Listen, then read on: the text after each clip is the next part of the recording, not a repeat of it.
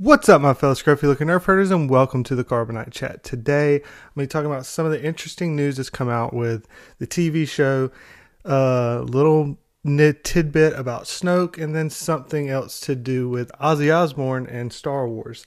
The first thing that's kind of the big news that I'm sure you've probably heard about is Jon Favreau is writing and producing a Star Wars TV show. Now, we don't know where this is going to go, but we know it's going to be live action, which is very interesting, exciting. I had mentioned that probably the future of Star Wars is going to be TV for the true fans. And I think this is kind of a hint towards that. I think Jon Favreau is a huge Star Wars fan.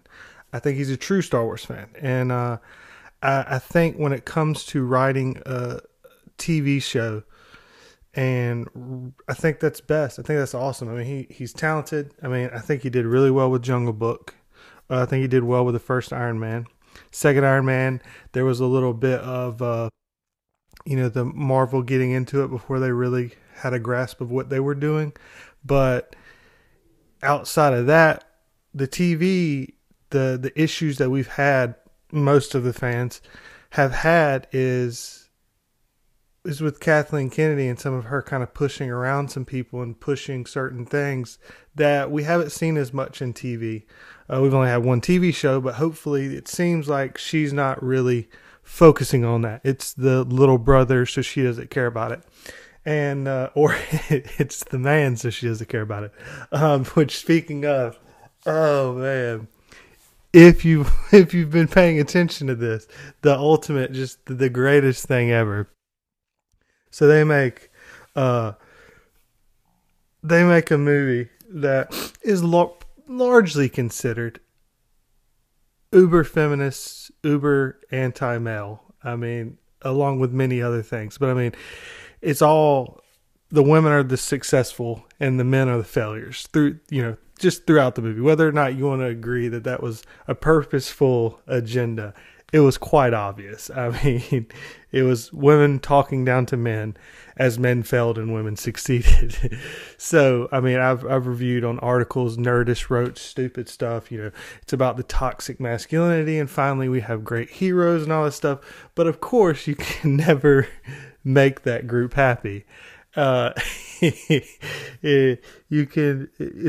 impossible to please them. So, almost in an act of God, you have Kathleen Kennedy mentioning that they are brought on Jon Favreau to direct a TV show on International Women's Day. You can't write this. Like, you can't write this. It is unbelievable that she releases it. The uber feminist that she is did not put together that people are complaining, which is stupid to begin with, but people are complaining that there's not enough women directing Star Wars now. It's like, oh, sure, we've kind of filled the cast up here, and we're making all of our main heroes kind of be women at this point. And if they're a male hero, we're going to talk down to them. And we've got our own female TV show, and we got our video game, and the female's the lead character.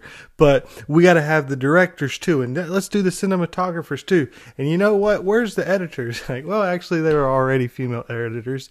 But anyways, that won the Oscar for the original Star Wars. But we don't know those things. But this is the issue that she announces on International Women's Day.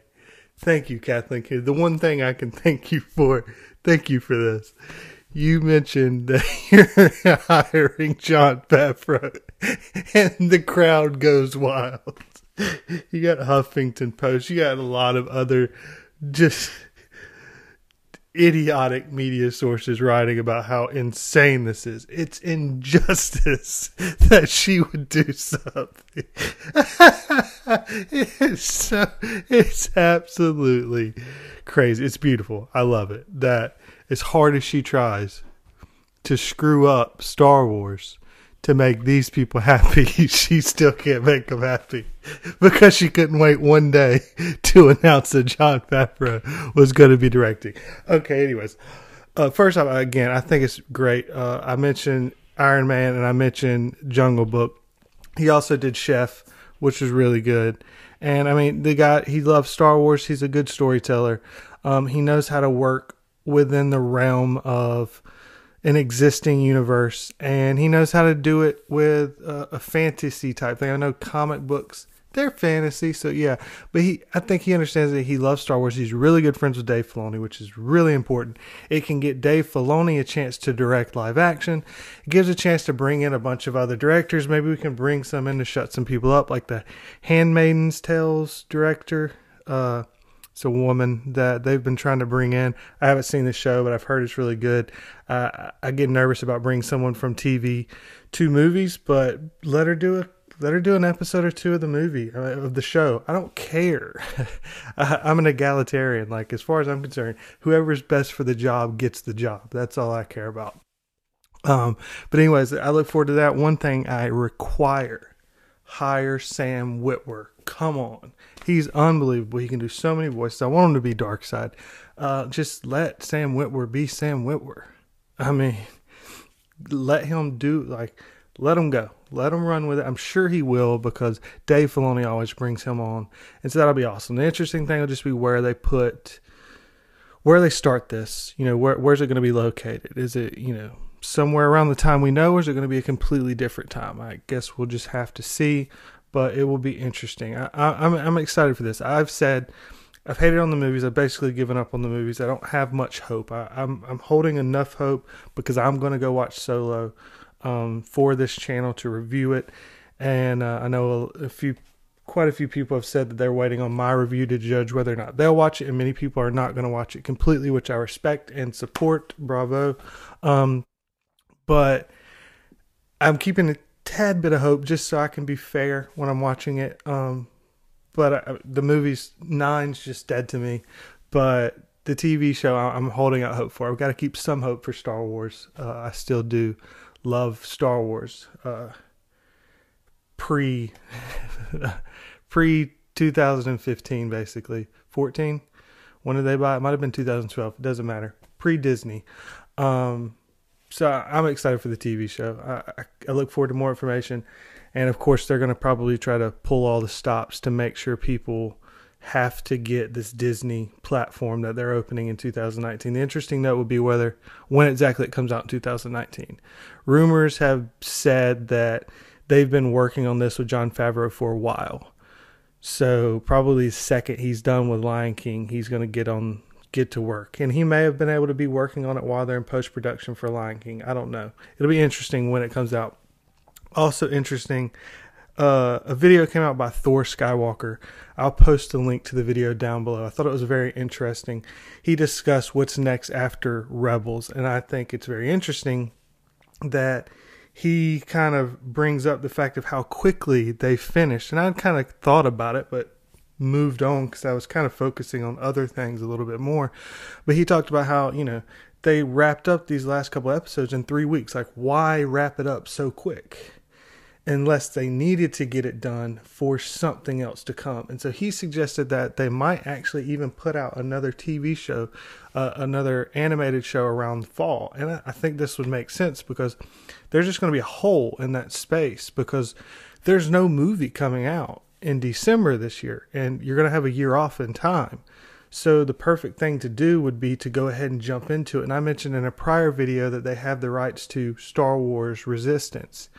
And the way they set up and jump forward with all of these characters in Rebels, I wouldn't be surprised if they just jump to Star Wars Resistance and it follows along with these characters and maybe starts to begin to lead that space between the Battle of Jakku a year after Return of the Jedi to all the way up till about, when the Resistance starts a couple years before The Force Awakens. That I don't care as much about because I don't care about this trilogy.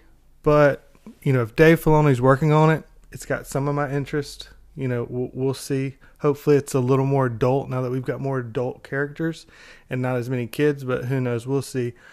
But he did that. I'll post the video link down below. It's pretty good. It was worth a watch, and wanted to bring that up as an interesting possibility since I was mentioning TV right here.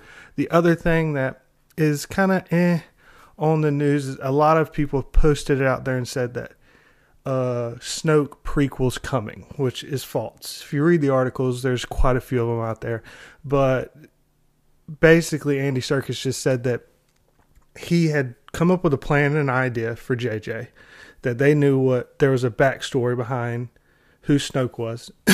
And then, of course, he got killed off, but he's been told not to say anything in case they want to do a prequel.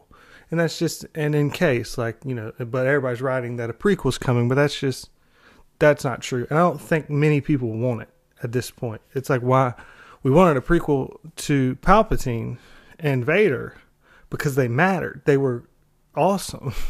Snoke's just a punk that got cut in half by an angry kid. Like, I was looking forward to Snoke. I thought he could be interesting. But he wasn't.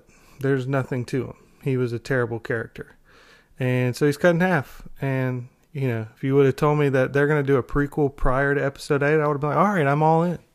Let's see this. But now I don't care. And I don't think many people do care. I think it's Andy Serkis trying to keep hope alive.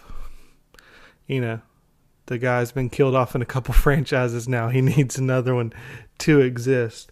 So anyways, that's that on all of those news. I think there was something else, but I can't remember. But there is one other thing. So a quick cut there. I normally don't cut anything, but there's a cut there because I actually saw a video that had popped up in my email list for War Pigs remake of about 1:30 of War Pigs from Ozzy Osbourne. And it was edited over Star Wars. I watched like the first 3 seconds and it was really awesome at the very beginning. I was like, I'll do a little reaction to this at the end of it. And so I had said that and then I reacted to it and it was terrible. It was really awesome like at the first 45 seconds. And then the last 45 seconds was just terrible. Like it went from like, okay, I'm really into this to awful. I'll post a link down below if you want to watch it. But anyways, I cut that out so that you didn't have to watch crap like I did. You've seen enough crap with The Last Jedi. And so anyways, I wanted to put this video out just to kind of cover some of the news. And I had issues with this mic. And I was behind because the mic wasn't working and I needed to get it fixed.